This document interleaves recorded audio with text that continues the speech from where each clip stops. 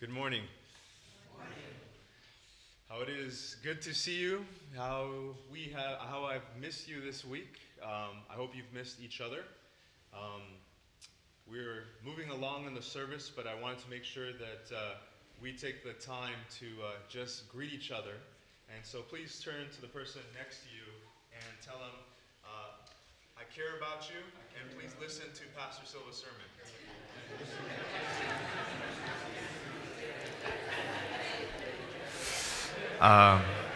Especially emphasize the second part, please. We want to welcome our online audience as well. And let's pray for the Spirit to join us this morning. Dear Heavenly Father, we just want to ask for that gift that you promise you give to all believers who ask in faith.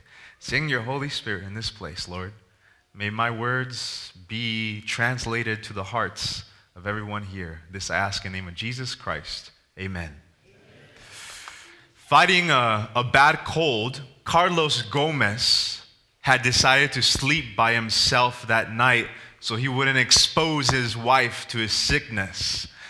But that night, as he slept by himself, Carlos Gomez awoke to a nightmare.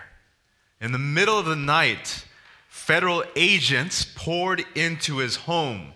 They pushed his wife aside, who woke up surprised, and rushed to the bedroom where he was sleeping alone. There, they held guns to his face before slapping him in handcuffs. Carlos Gomez was just a simple UPS driver, but he was scared for his life, and he kept asking, "What's going on? What's going on? What's going on?" No one answered him. At least they didn't answer him until he was booked. And when he was booked, he finally discovered that he was being accused of $1 million money laundering operation. $1 million money laundering operation. A simple UPS driver. Now, Carlos spent 2 weeks in prison and another 7 months under house arrest, a total of 222 days before federal prosecutors realized that it was all a terrible, terrible mistake. You see, a rogue bank worker had stolen the identity of Carlos Gomez, had used it to open up a bank account in his name, and had laundered millions of dollars in his name. What a sad story. But it's not a unique story. Identity theft is one of the largest, fastest growing crimes in the United States. And in 2013, someone became a victim of identity fraud every 2 minutes, totaling a total of 13.1 million people every year. You might know someone who has had their identity stolen, maybe even here. The cost of cleanup on average is $500. It might not grab national headline, but you add this up and it's close to $21 billion that was lost just in 1 year. Well, there was one person who did take note of this increasing crime, and that person was the CEO of LifeLock, a company that specialized in its ability to stop stolen identity. In fact, the CEO, Todd Davis, was so confident in his company's ability to stop identity theft that he started an advertising campaign that included sharing his social security number. Imagine, he posted his social security number, and by the way, it's right there. He posted his social security number on billboards, in commercials, even on the side of trucks, everywhere to promote his company. Well, this was just trouble waiting to happen. The marketing ploy ultimately backfired when he received several reports that showed that his social security number had been used to take out loans and even open new bank accounts. Todd Davis himself had become a victim of stolen identity. The collection agencies kept calling him with uncollected debt that he had never approved. It is suffice to say that his company didn't do too well. You see, What we have to remember about identity theft is that the main tool for identity theft, the one tool of which identity theft would not work without, is something simply called a lie. A lie about one person pretending to be another. A lie about a person's identity. A lie about who they are. A lie about what they buy, about what they do. A lie about their identity, as we said. Now, once you change someone's identity, you change everything about them. Now, most people don't want to think about identity theft, and I hope you never have to think about identity theft in your life. But most people come to the realization of what identity theft is when it's too late, when in some way they receive the phone call that they have had their identity stolen. Well, let's go over to the spiritual realm, friends. You might not like to think about it, as you may not like to think about identity theft, but the Bible tells us that as followers of Jesus Christ, we have an enemy. And the enemy is mostly silent, mostly invisible, until it's too late and he has stolen your identity. The Bible tells us in 1 Peter 5:8, stay alert, watch out for your great enemy, the devil. He prowls around like a roaring lion, looking for someone to devour. Have you ever thought about this? Satan knows your social security number. Did you know that? Satan knows your birthday. Satan knows your address. He knows your credit card numbers. He knows what you watch. He knows what you hear. He knows who you hang out, what you say. He knows almost everything about you. In fact, the only thing Satan needs to steal your identity is a lie. And he is not in any shortage of lies. Because John chapter 8, verse 44 describes Satan as this. Jesus is speaking to the Pharisees and he says, you are of your father the devil. Now listen to his next description. For he is a liar and the father of it. Satan knows everything about you, all your information, and he has the lie. And so friends, identity theft is Satan's greatest attack on humanity. And it began from the very beginning in the book of Genesis chapter 3, when Satan had a starring role in the temptation of Eve and her sin. Do you remember that story? He slithers up to Eve and he tells her a lie about the identity of God and about her own identity. He tells her that God cannot be trusted and that he's holding out on her, that God is holding out on her. Then the serpent said to the woman, you will not surely die, for God knows that in the day you eat of it, your eyes will be opened, and you will be like Oh, don't be satisfied with your identity. Now, there's a better identity, knowing good and evil. He flatters her a bit, and then her actions. She took of its fruits, she ate, and she also gave to her husband with her, and he ate. Friends, you know the story, and the story is pretty straightforward, but what we miss behind the story is what is beneath or underneath the actions of Eve. What we learn when we look deeper is that our actions and her actions grow out of her beliefs. Now, the real problem of Eve was not her negative fruits, but her negative roots. Or another way of putting it is, the real problem with Eve was not her negative behavior, but her negative thoughts or lies from Satan. You see, Satan twisted Eve's picture of God so much that she came to believe that God was not trustworthy. Satan also falsified Eve's picture of herself, giving her a false sense of entitlement to something that was not hers. And once lies become beliefs, they take root in our hearts, and bad fruit or sinful behavior naturally follows. The great philosopher Solomon put it this way: as a man thinks in his heart, so is he. So Satan's lies are what led to the very first sin, and Satan's lies are what still lead to sin and suffering. Because, friends, there is power in a false belief system in your life.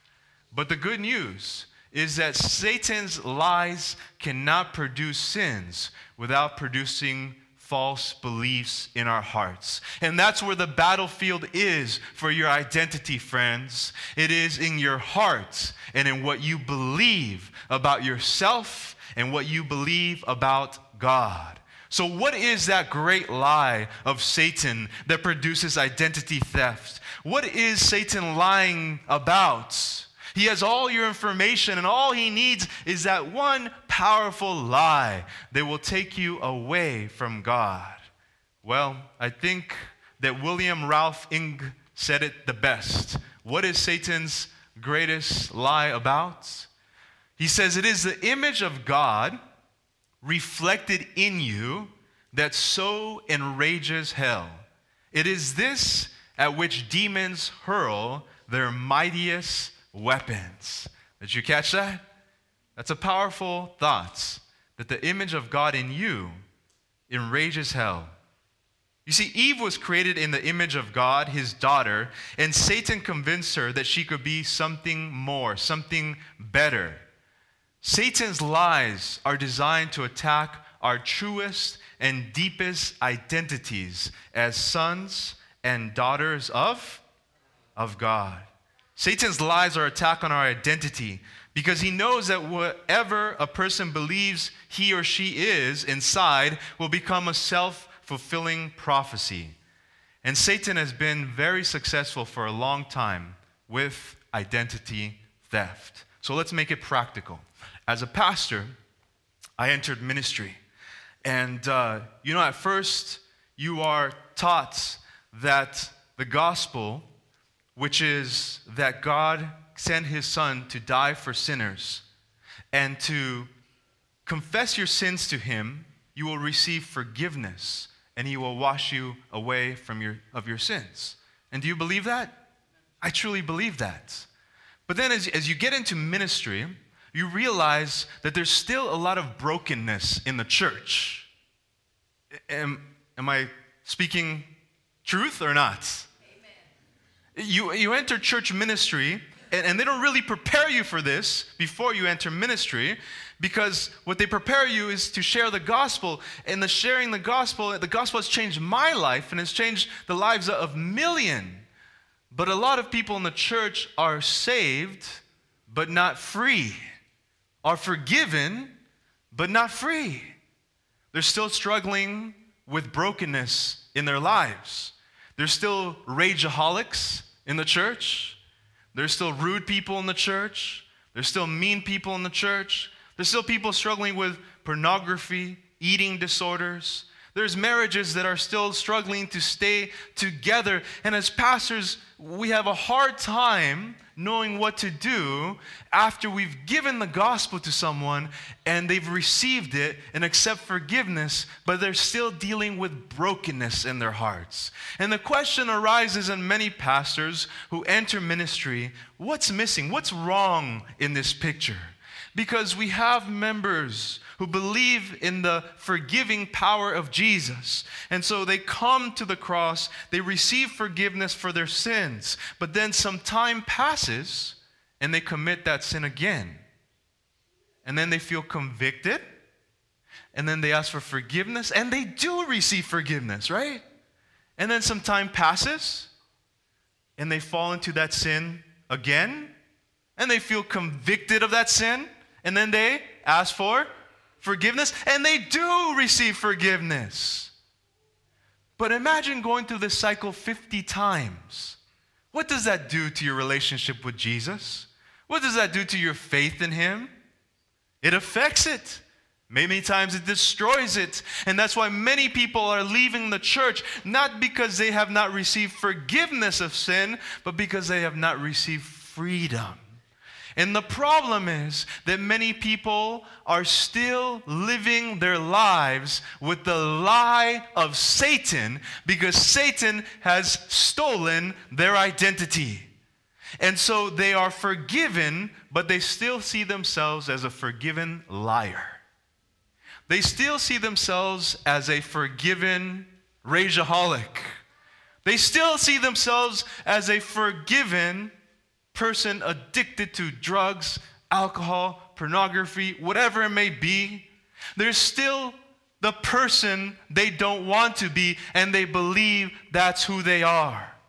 But when Jesus Christ forgives us, He gives us back our true identity. And our true identity, when it comes down to it, is that you and I are sons and daughters of God. Think about that for a moment.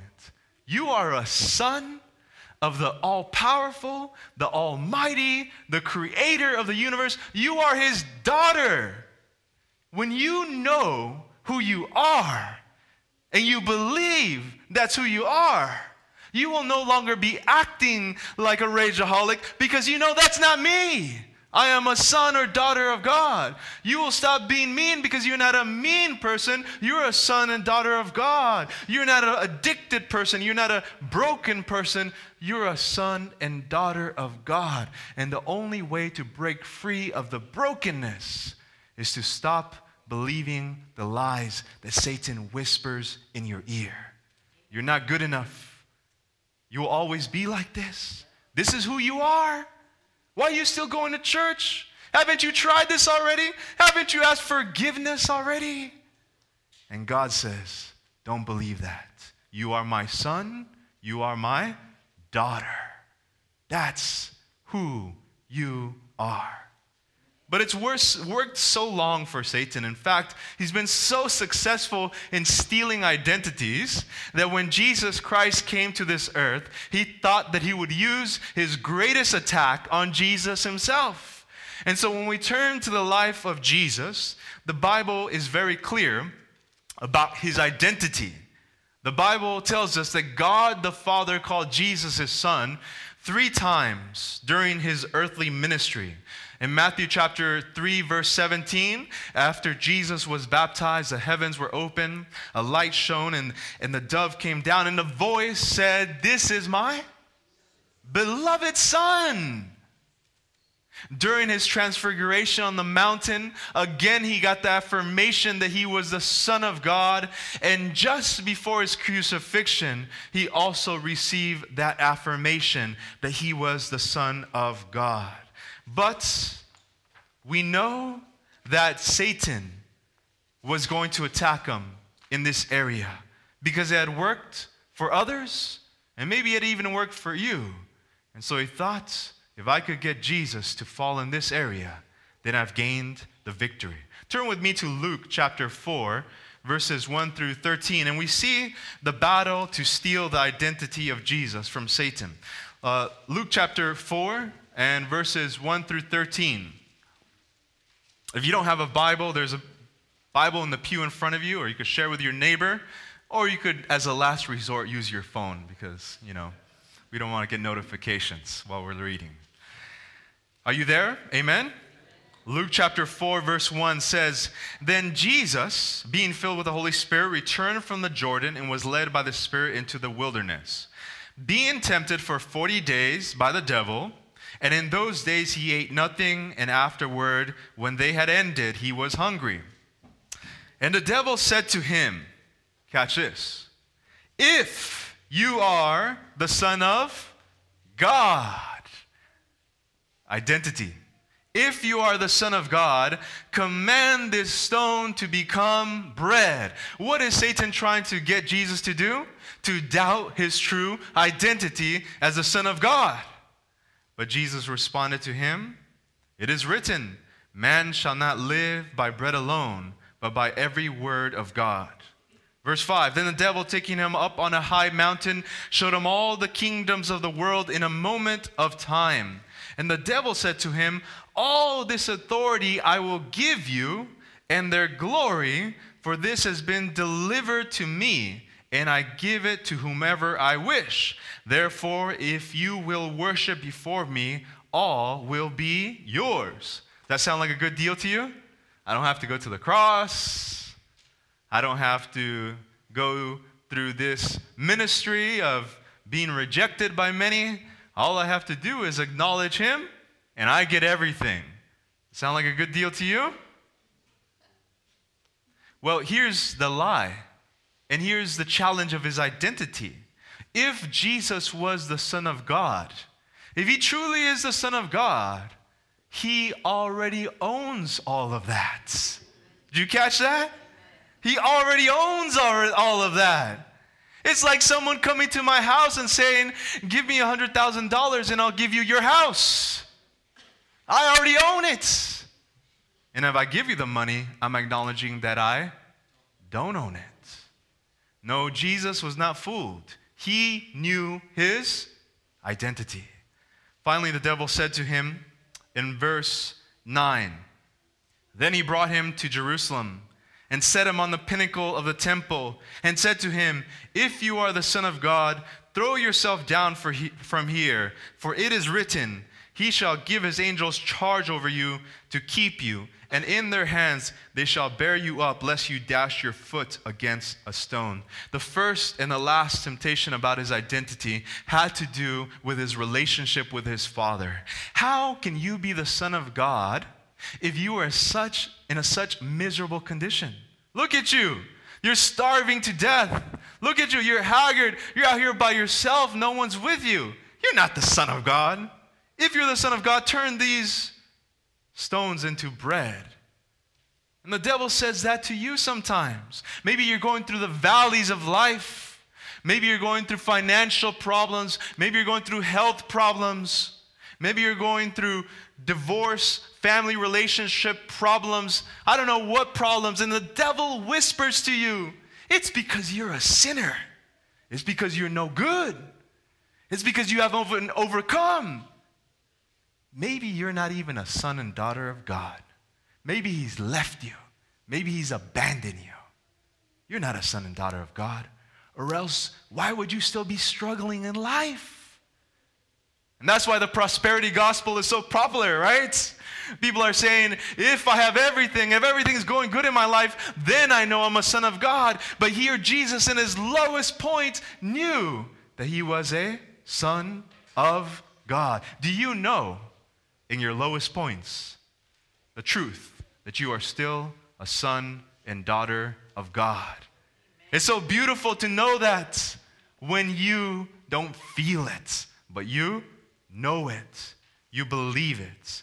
Now, it wasn't only in the beginning of his ministry that Jesus was tempted with, if you are the Son of God. It was also at the end of his ministry, and I believe this was probably the most difficult time when identity theft almost happened, but Jesus was able to overcome. Because at his trial, Christ was mocked, he was tested, he was tempted by Satan, by the Jewish leaders, by the mob, by Pilate, by Herod, and even the thief on the cross he was tempted to prove that he was the Son of God. Can you imagine being abandoned? His disciples literally ran away from him. Can you imagine being physically abused? They spit on him, they slapped him, they kicked him, they hit him with sticks. Can you imagine being tortured? They whipped him with hooks. You know, it's not only a whip, but the hooks would catch on and pull his flesh back. Can you imagine being without food? Can you imagine being alone? Can you imagine being crucified? Can you imagine dying? And at that moment, being challenged with these words. Then the two robbers were crucified with him, one on the right and another on the left. And those who passed by blasphemed him, wagging their heads and saying, you who destroys the temple and built it in 3 days, save yourself. If you are the Son of God, come down from that cross. What a moment of temptation to believe that he wasn't the Son of God.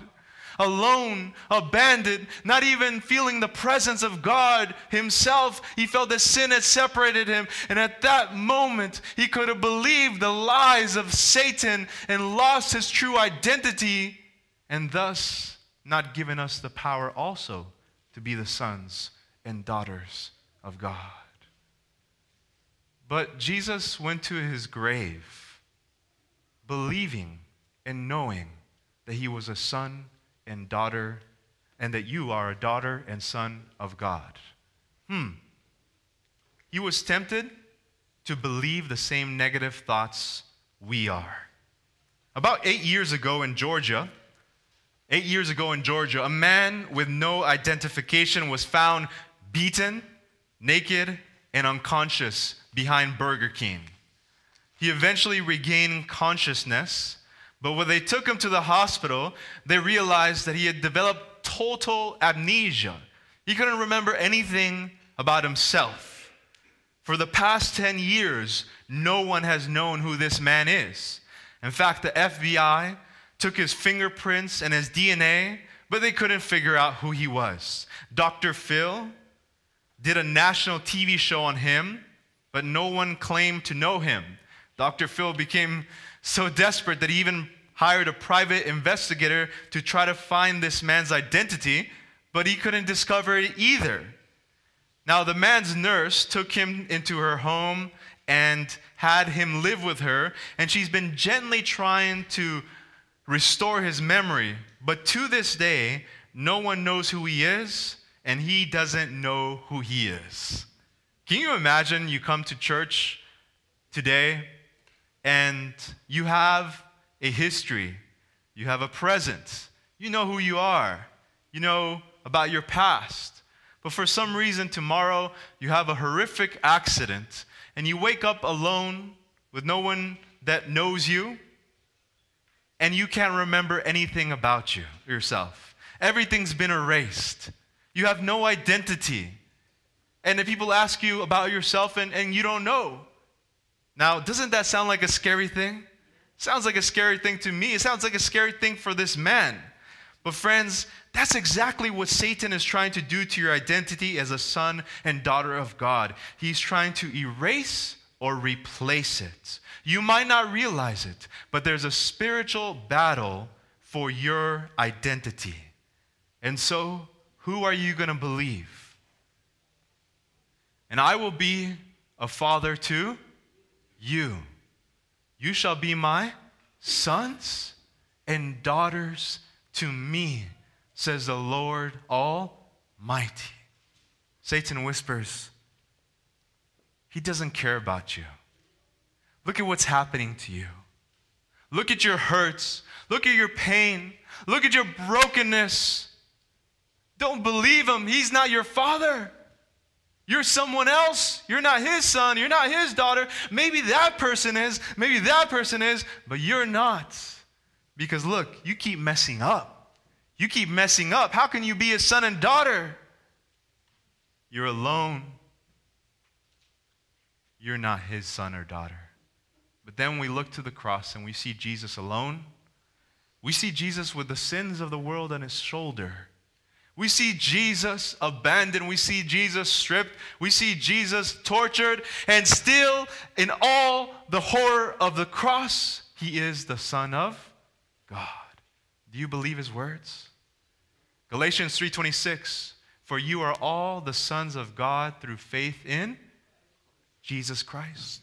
Who are you going to believe? Because who you believe is who will form your identity. And your identity will form your actions. Do you want to break that cycle of sin, conviction, forgiveness, sin, conviction, and forgiveness? You can break it this morning. You could break it right now if you realize that you're not a forgiven sinner, but you are a son and daughter of Christ. Because the sinner part has left. That's no longer part of your identity.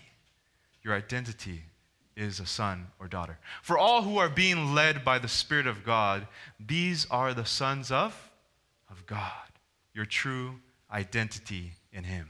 My favorite story, or one of my favorite stories in the Bible, is the story of the prodigal son. Do you guys remember that story?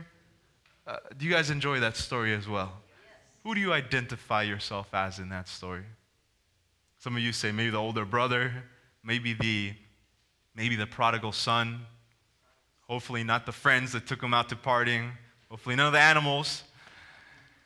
What I like about this story so much is that it shows how God views our identity.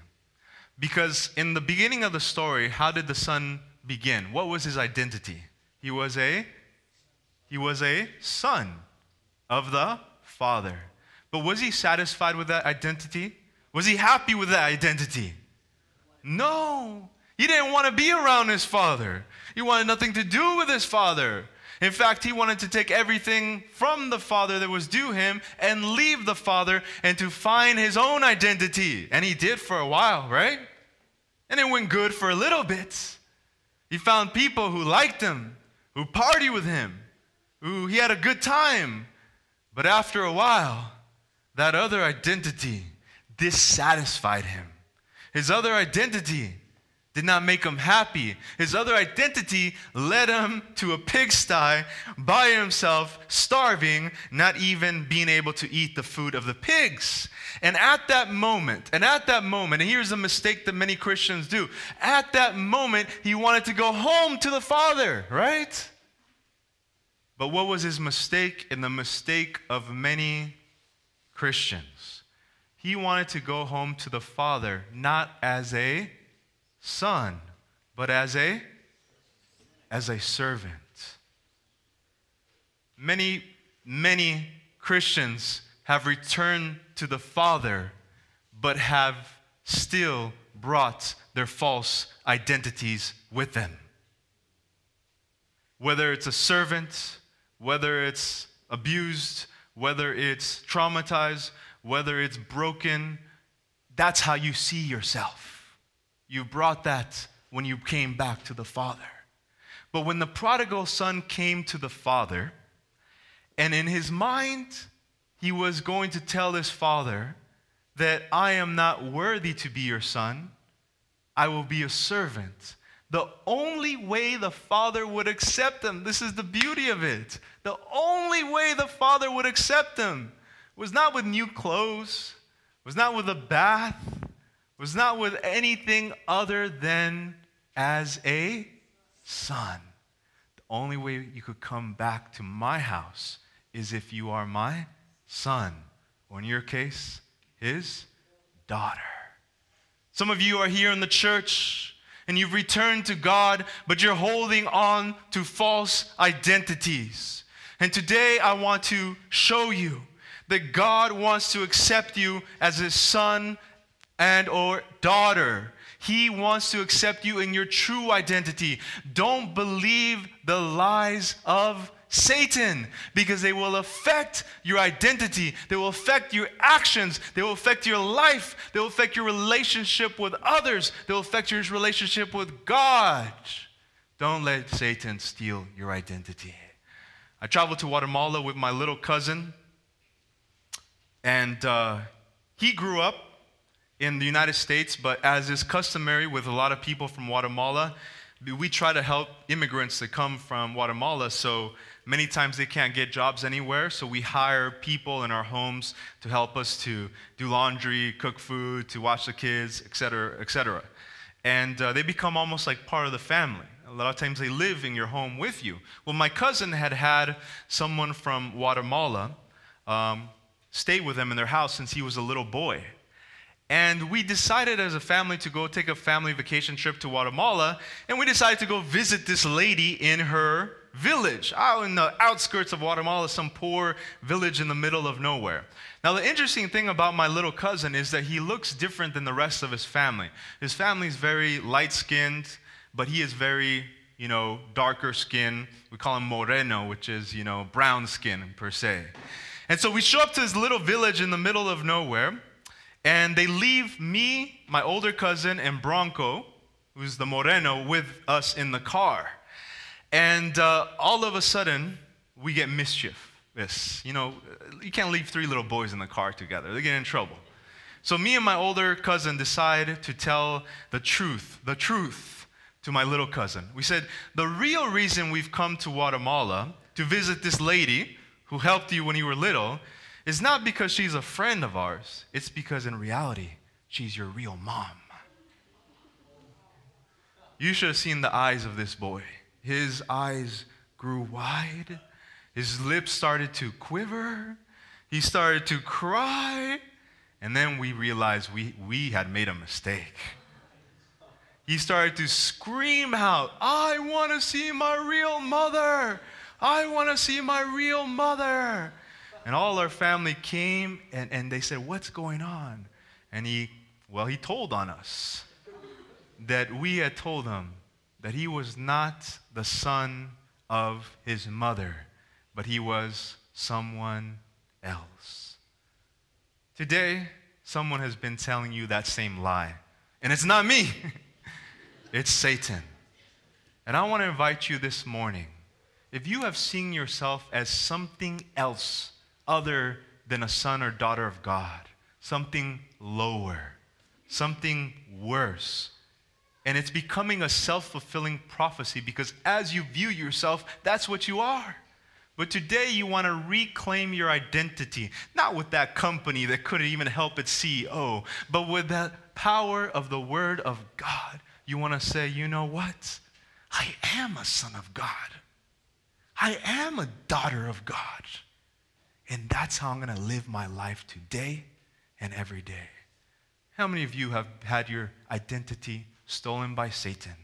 And today you want to recognize and say, Jesus, give him back your identity as a son or daughter of Christ. Amen. Amen. Dear Jesus, thank you that you did not fail this test of identity so that you could give us the power to be sons and daughters of Christ, of God, of the Heavenly Father. Help us to believe that so that we leave this place acting like sons and daughters of you. This we ask in the name of Jesus Christ to make us in your image. Amen.